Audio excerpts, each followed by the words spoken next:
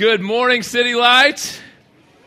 My name is Gavin. I'm one of the pastors here with you, and today is a good day, City Light Church. We are starting a very new series in a very old book of the Bible, the book of Genesis. Would you please turn in your Bibles to the book of Genesis with me?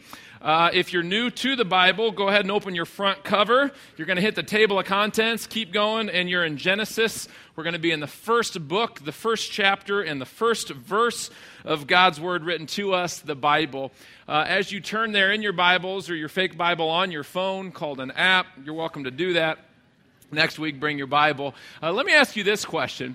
If you were to write a book, if you were to write a story, how would that story begin? How would you begin your book? See, how an author begins his book or her book is very telling about the rest of the book and what that author wants us to know. We learn about, some preliminary things about the plot and the characters and the tension that's going to be resolved throughout the remainder of the book. Well, God wrote a book. It's called the Bible. More specifically, it's 66 books compiled into one book that we call our Bibles. And the very first book in that book is the book of Genesis, and that is where God begins. The word Genesis, literally translated, means beginnings. It's the beginning. In Genesis, we see the beginning of what? Everything. Everything other than God finds its beginning in the book of beginnings that God calls Genesis. And it's a very important book to us. In just the first 3 chapters, we learn some of the foundational, some of the primary, some of the most fundamental things about who God is, what the world is, who in the world are you, why are we in the condition, the human condition that we find ourselves in, why is the world the way that it is. We see a picture of man being created in the garden, sin entering the human equation, and the promise of God to remedy us from our situation. That is all in the book of Genesis. And this is going to be a very important series to the life of our church. I want you to know Christianity doesn't start in Matthew 1, right? You with me? It starts in Genesis 1. Same God, beginning to end, revealing himself and expressing himself and relating to his people. And so we're going to get a picture of who this God is as he introduces himself to us in the first book, the book of Genesis. And so City Light, something we hold very important here at the church, we don't want to have a watered-down view of God. We want to know God as he truly is. We want to behold God as he reveals himself to be. We want to worship and adore God as he rightly deserves for us to do so. And so we're going to get to know the God who is our God, the one true God, in the very beginning of the Bible, the book of Genesis. Before we really get into our verse this morning, let me give you just a little bit of background by way of introduction. The book of Genesis was written by the author Moses. Now, over the last couple weeks, I've read more books than I'd care to confess to you about all things regarding Genesis, and for a long time, scholars and theologians have debated who really wrote Genesis, and here's what I found out. Jesus told us that Moses wrote Genesis, okay? So we're going to go with the fact that Moses wrote Genesis. Amen? Jesus is God and raised from the dead. So if anyone wants to cast a vote with those credentials, we'll consider it. Until then, we're going to go with Jesus. Amen? Moses authored the book of Genesis as well as the rest of the first 5 books of the Bible, known as the Pentateuch. Now, why did Moses write the book of Genesis? Why? That's an important question, right? Every book, including the Bible, including the particular books in the Bible, were written for a purpose. And in order for us to understand any book, we need to know, why is it written, right? Anytime we start to ask questions of a book that it wasn't intended to answer, we get to a really weird place, right? If you were to take the instructions for your lawnmower and read them as instructions for your parenting, things are going to go really weird. Are you with me? You could say, well, then those instructions must be false. No, they're true, and they're right in their intended sense, and they were intended to help you with your lawnmower. And so we need to understand, why was Genesis written, and we need to read it in light of that so that we can accurately understand and apply it. So here's why Genesis was written. The Bible tells us that Genesis was written by Moses in the time that the Israelites, God's people, were wandering in the wilderness for 40 years.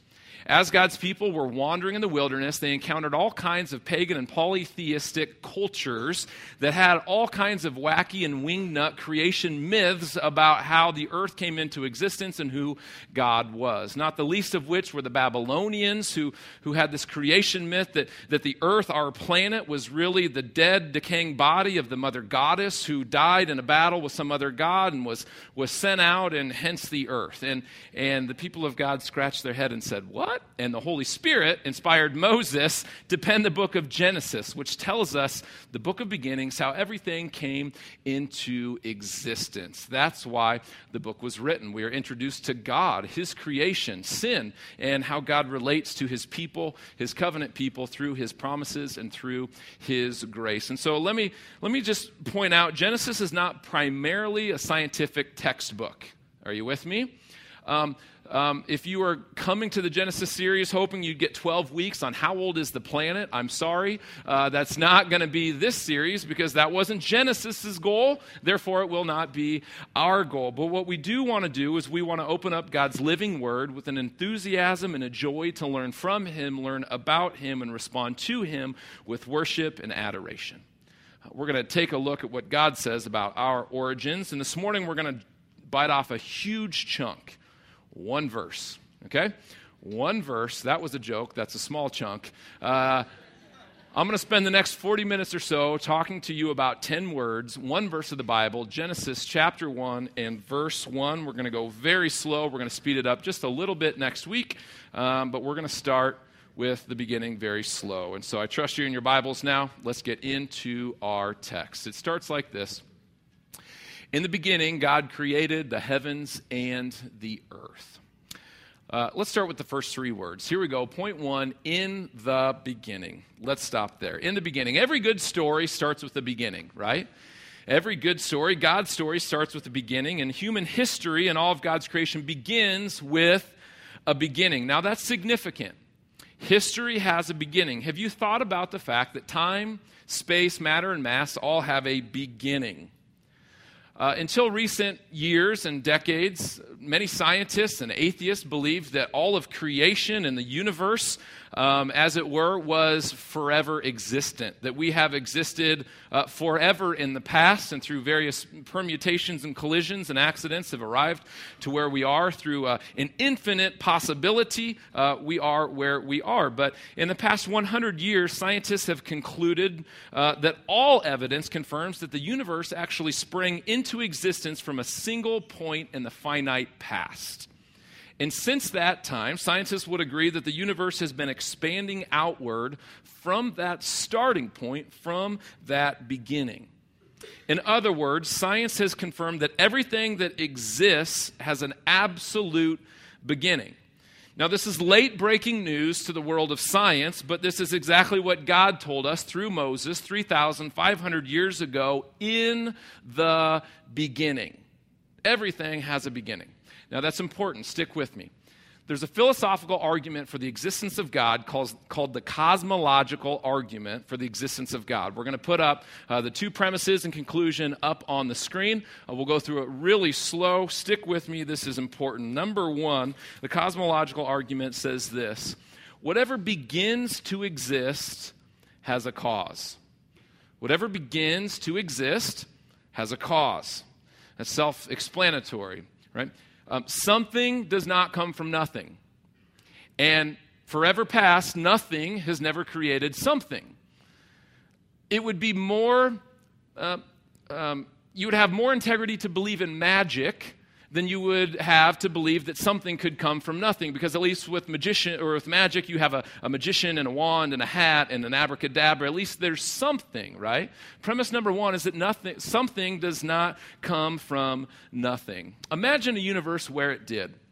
Imagine going home, walking into the bathroom and hollering out, "Honey, there's a rhinoceros in the bathtub." She would say, "What?" "There's a rhinoceros in the bathtub." How did it get there? There is no cause. Nothing created something, which was a rhinoceros in the bathtub, right? You can laugh at that. It's absurd, and it's supposed to be. She would say, how did it get there? It has no cause. If you don't believe me, try this, men, with your spouse at home. Not the rhinoceros. I've got something more productive, okay, and less messy. When your wife sleeps this afternoon, go to the mart, get an 80-inch flat screen TV. While she naps, hang that up in the living room. When she wakes up and you're watching NFL this afternoon, she says, "Where did that come from?" Just say, "Honey, it has no cause." It sprung into existence from nothing. That which is something used to be nothing, and there it is. It has no cause. Absolutely absurd, right? Everything that begins to exist has a cause. That's premise number one. Premise number two is that the universe began to exist. As I already said, from the atheist, philosopher, and scientist to the Christian theologian and apologist, most everyone would agree the universe, the cosmos, everything that exists tells us that it has a beginning point in finite history. There was a time in which everything didn't exist. Right now, everything does exist. Somewhere between there and there was a beginning point. The conclusion then, if everything that begins to exist has a cause, if the universe has a beginning, the conclusion is this: the universe must have a cause. It must have a cause. And track with me on this. If space, time, and matter had a cause, its cause must be spaceless, must be outside of time or eternal, and it must be uncaused, eternally pre-existent. Additionally, it must be incredibly powerful to create everything that has been created, or it is what Genesis 1 calls God. In the beginning, we have a beginning. Now, if you didn't follow along with the cosmological argument for the existence of God, maybe you're more used to Chris Haruska's sermons and kind of that level of thought life. I put a video up on Facebook, and for Chris, I included pictures. It's a little YouTube clip. You can log on there. I know I went through it fast, but it's important. Really, on our Facebook page, you can go and check out the Kalam cosmological argument for the existence of God. So number one, the Bible already tells us a lot about God. In the first three words, in the beginning, we have a beginning. You know, the other thing we learn about just the first three words of the Bible, in the beginning, is this: the only way that we could have concrete knowledge of the beginning is through the Creator himself. In other words, since there was a beginning, we all have a beginning. And no one can concretely tell us what happened in the beginning because guess what? None of us were there. So through science, we can hypothesize. We can create hypotheses and test them and create theories and project back. Through philosophy and thought, we can speculate as to what may have happened and how we have got here. But because the earth has a beginning and none of us were there, what we need is not speculation but revelation.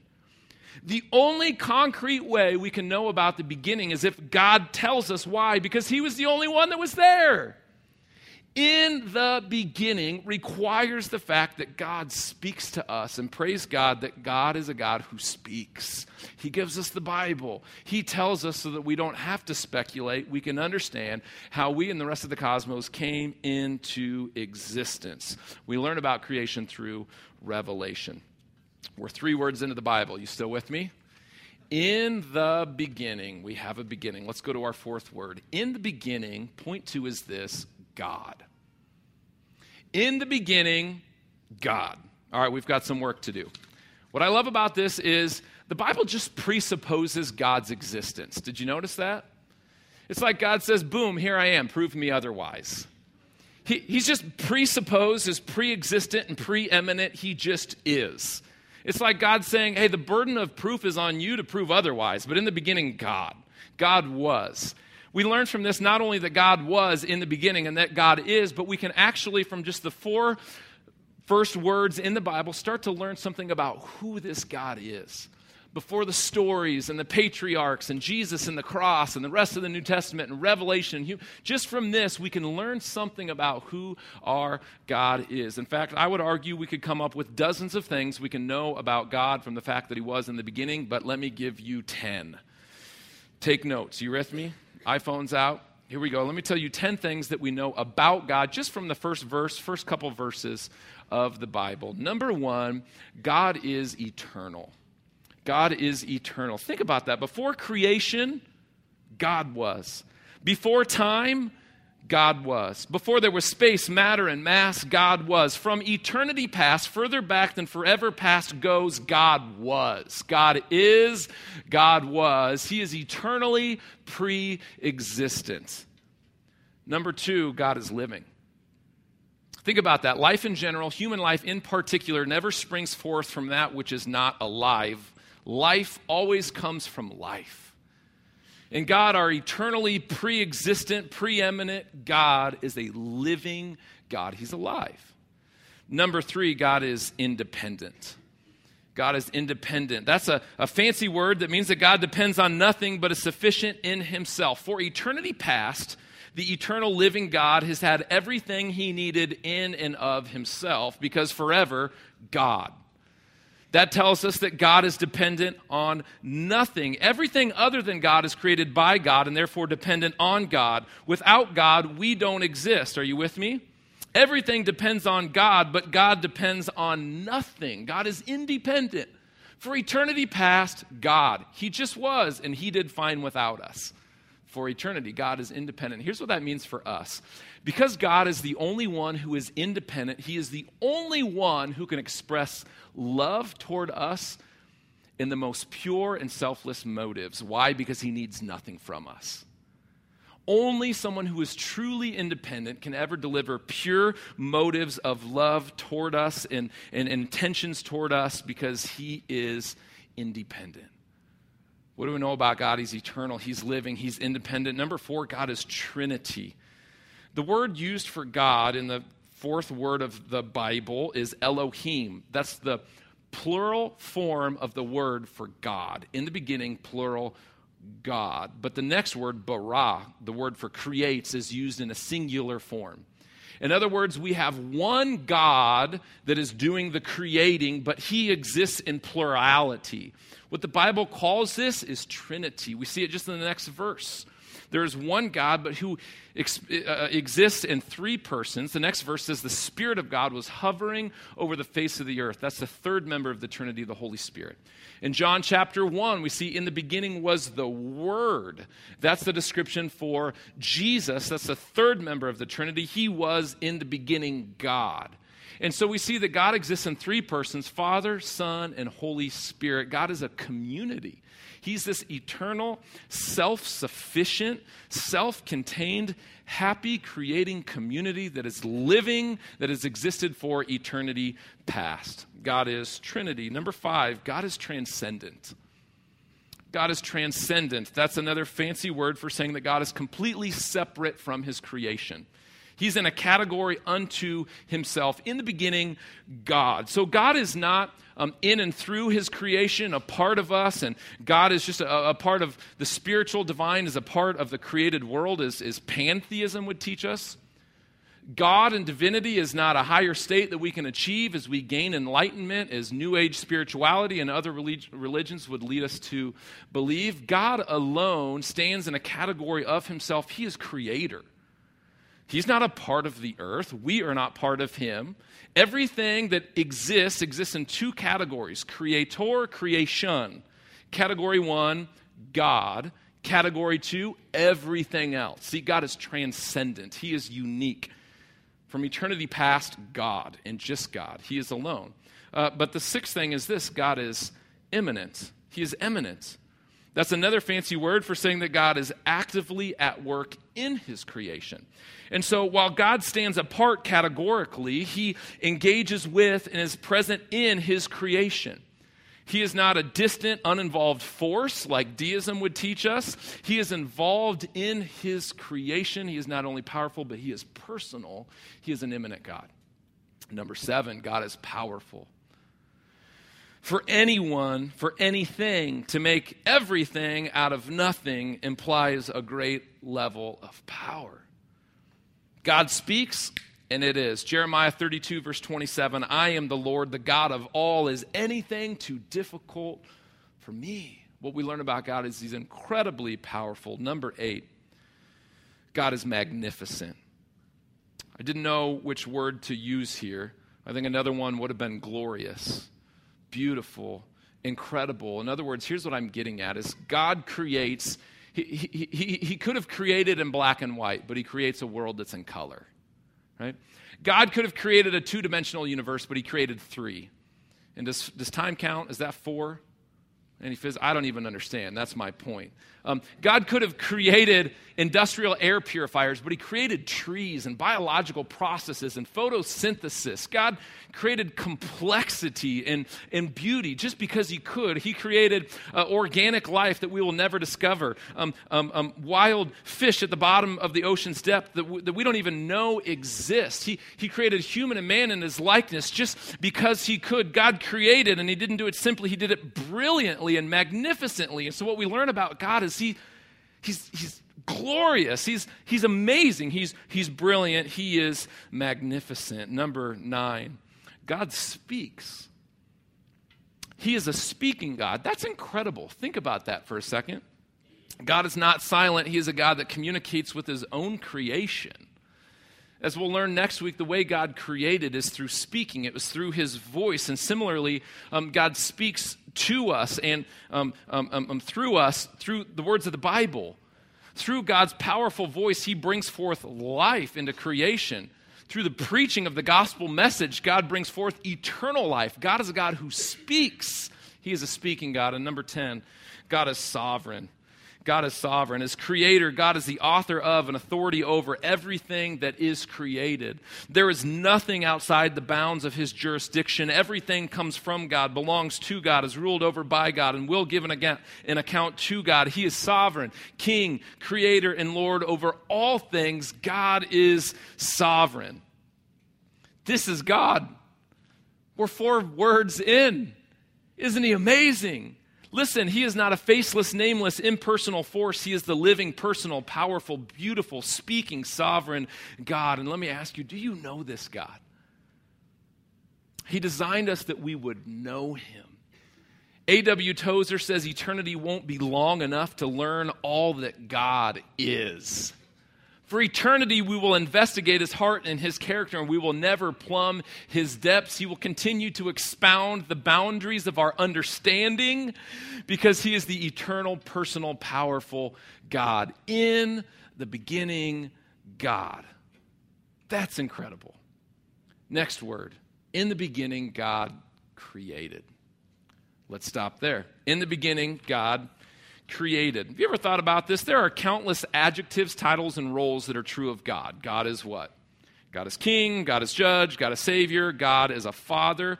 And God gets one chance to communicate to his creation his first impression. He gets one introduction to his creation through the Bible. And what adjective, what verb, what descriptor does God choose to make for his first impression that we would know about him? That he's a creator. First thing he wants us to know, he's a designer. He's an architect. He's an artist. He is a creator. To be real honest, I had never thought about that before until this summer. We were down at the outdoor baptism service, and Andy, one of our artists in the congregation, great guy, had created this little art tool that the kids were doing, and I thought, well, that's sweet. That's really neat. Like, Andy made a little craft for the kids, and I said, hey, thanks for making the craft. He said, yeah, it's incredible, isn't it? I said, yeah, buddy, they're putting paint on paper plates. Like, it's fine. I mean, I got them all over my fridge with magnets. And he says, no, like, the creativity, like, these kids don't even realize it, but they're displaying the image of God that is in them and through their creativity. I thought, oh, yeah, that is kind of neat. And he was the one that said, God had one chance at a first introduction, and guess what he chose that we would know about him? That he's an artist. He's a creative. Now, artists in the room, let's have a candid conversation for just a second. Let me talk to you. What I want to tell you is that you drive me crazy. I don't understand you. Let me also confess, artists, sometimes you talk to me, and I nod and smile. I have no idea what you're talking about. You talk in circles and make word pictures and talk in abstracts, and I smile and nod, but in here I'm like, get to the point, buddy, right? I do not understand artists. Worship leaders, you guys are so weird. So weird. We speak different languages. It's hard to work together. I don't get you. You and I are different. Artists, crazy. But let me also say this. Artists, you are incredible. What you do by taking that which does not exist and bringing it into existence is putting on display the very nature and character of God. Somehow up here, there's something that doesn't exist that happens in here, and with your handiwork, it comes into existence. That's absolutely incredible. You put on the display of the character of God. You display the character of God by painting pictures and writing songs, by designing architecture and writing poetry. You are displaying something of God with what you display in your art.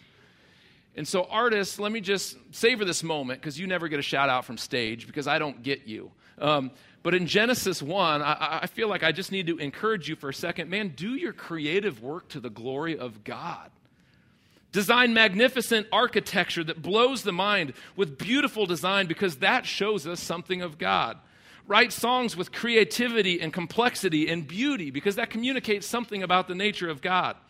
Create iPhone apps that solve problems and technologies that makes human life and flourishing better, because you are putting on display the very creativity of your Creator, and you were made in His image. Create to the glory of God. We see God in you. But here's where you and God are different.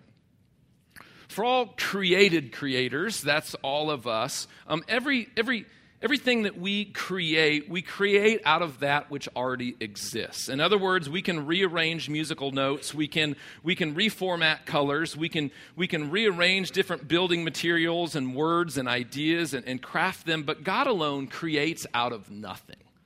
The theological term is ex nihilo. We are rearranging that which exists. God alone created that which exists out of nothing. This is what Hebrews 11 verse 3 says. It says, "By faith we understand that the universe was created by the word of God, so that what is seen was not made out of things that are visible." In other words, in God's eternal mind, He thought of time and space and matter and mass. He thought of plants and animals and weather systems. He thought about galaxies and the laws of physics and man as His image bearer. He thought about human emotion and complex relationships and the idea of trust. And He spoke them into existence out of nothing. Ex nihilo. In the beginning, before anything was, God creates out of nothing. God is a creator, and He is a thoughtful, orderly, precise creator. In the beginning, God created. What's next?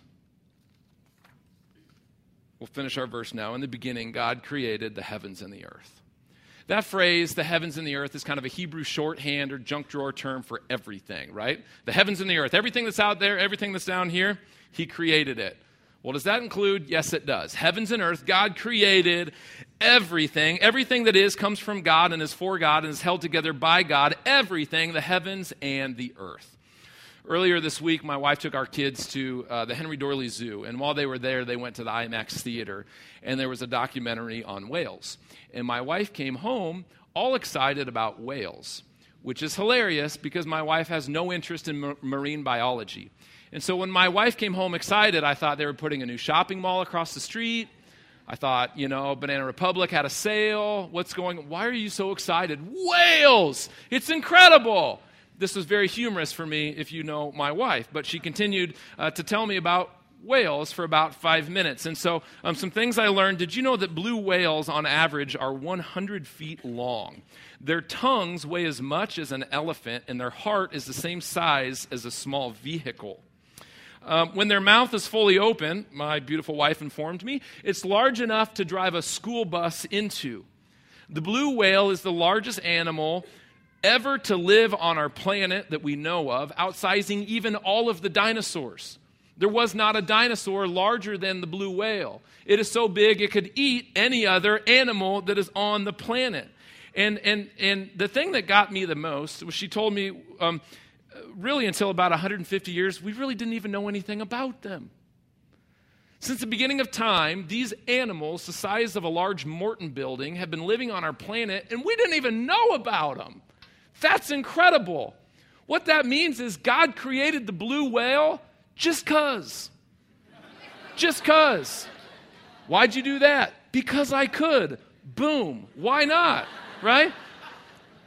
He didn't necessarily create it for our enjoyment. He created it for his enjoyment. God created the blue whale because he could.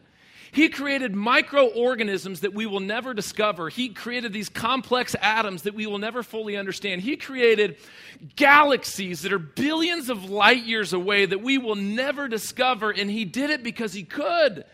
He created everything. Why? Because he did, because he's God, and because he could. He created microorganisms in black holes. He created sound. Everything was created by God, belongs to God, and exists for God. In the beginning, God created the heavens and the earth. That's incredible. Now let me ask this question, so what? Why the blue whale? Why God? What does all of this matter to you and I in 2015? Listen carefully. Here's why this matters. Unless you believe in a personal creator, you believe that you came from nothing, you are alive on this earth for nothing, and when you die, you will go nowhere. And the only destination of this worldview is despair, depression, and darkness, I promise you. The only intellectually honest outlook you can have with integrity on life is despair. I don't say that as a critic of atheists, but I'm speaking on behalf of one of the most renowned atheistic philosophers himself, Bertrand Russell. Here's what he says. He summarizes the creationless worldview and its impact for our lives. Listen to his quote. He says this: "Only within the scaffolding of these truths, only on the firm foundation of the unyielding despair, can the soul's habitation henceforth be safely built." He's saying there's nowhere you can build your life, no truth that it can be safely built unless it's on despair based on these truths. What? That man is the product of causes which had no provision of the end they were achieving. That his origin, his growth, his hopes and fears, his loves and his beliefs are but the outcome of accidental collocations of atoms. That no fire, no heroism, no intensity of thought and feeling can preserve an individual life beyond the grave. That all the labors of the ages, all the devotion, all the inspiration, all the noonday brightness of human genius are destined to extinction in the vast death of the solar system. And the whole temple of man's achievement must inevitably be buried beneath the debris of a universe in ruins. Really, Bertrand? That's the only firm foundation of the soul's habitation, unyielding despair? We have to root our lives in the truth that we are but cosmic accidents with no purpose and no ultimate destination? City Light God would tell you otherwise. Listen to me. You are not an accident. This is not an accident. You are the intentional, thoughtful, careful, skillful creation of a loving creator who designed you and formed you and gave you life for the purpose of knowing and enjoying him forever. In the beginning, God created the heavens and the earth. And as we will study next week, God created the heavens and the earth that he might make a garden for the safe and joyful dwelling place of man. And the rest of the story goes like this. When our first parents rebelled against God in the garden, when Adam and Eve and you and me chose to run after our own sinful desires and run away from God to our own sin and folly, God did not stand aloof at a distance and passive indifference, but he rushed in. The Bible begins with the three words, "in the beginning." And listen how the gospel writer John starts the gospel account of Jesus Christ and how it describes him.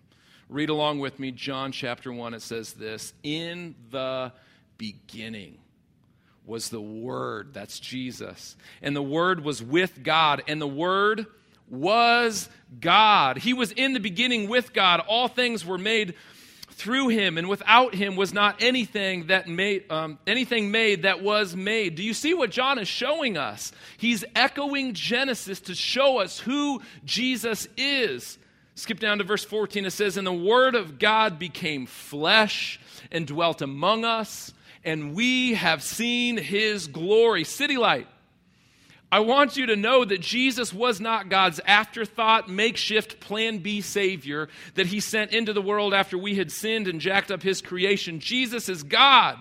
The God of Genesis 1 that I have been describing, the God that spoke the world into creation, the God that existed from eternity past, the God that designed the blue whale, the eternal, sovereign Lord, maker of heaven and earth is Jesus. Jesus is God. The naked Nazarene who hung bleeding on a brutal cross was God. The God of glory, the God of creation, it was God. Think of the unimaginable love that would bring him to condescend himself to be a baby in a manger born to a teenage unwed mother in a rural abstract town. Think of the amazing love of God that would rip a hole into time and space to step down into his own creation. He is the author that has entered his own story. Out of love for you, this God, eternal, beautiful, sovereign King, Creator, Lord, stepped down into his creation to take from you your sins, to take from you your guilt, to take from you your shame, and to give you life. The eternal, magnificent, speaking God came for you. And that's not even the part where I get fired up. You ready for this? Jesus is the God of creation, but Jesus is also the God of new creation, right? 2 Corinthians 5:17, if anyone is in Christ, he is what? A new creation. See, it was Jesus in the beginning that created. When the world fell into despair and sin and folly by our own doing, it was Jesus who came that we might become a new creation. And guess what? On that last day, it is Jesus who will return to create a new heavens and a new earth. From beginning to middle to end, it's all about Jesus, the God of creation in the beginning, the God of new creation in you, and the God of the new creation that you will enjoy him in for eternity if your faith is in the Lord Jesus Christ. God creates. God creates. Jesus is not our co-pilot. He's not our boyfriend. He is God. Worthy is the Lamb who was slain. Jesus is not a small God who's looking for a new fan base and a good Twitter following. Jesus is the sovereign creator, Lord, and God who saves us by grace and invites us to know him and worship him and center our lives around him. He created us. He came to recreate us, and he is inviting us to worship him eternally in the new creation. City Light, let that blow your minds. Who God is, what it means that he would come to live, die, raise, and reign for you. God creates. Would you pray with me? Jesus, before the world spun on its axis, you were. Before the stars were, before space was and time was, you were. You are eternally pre-existent. You are eternally preeminent. You are eternally powerful. And then, God, it blows our minds to picture the humble King Jesus on a cross, able in every way to climb down from the bloody Roman cross that held him there. You spoke the tree that built the cross into existence, you let yourself be hung there as the atonement for our sins. Oh God, would you expand our minds? Would you blow out the boundaries of any way that we think that we already know you? Would you become bigger in us, that we might experience your love more fully, that we might worship you more truly and more accurately, that you might consume more and more of our hearts and our church and our praise and our worship and our adoration, for you alone are worthy. We pray in Jesus' good name. Amen.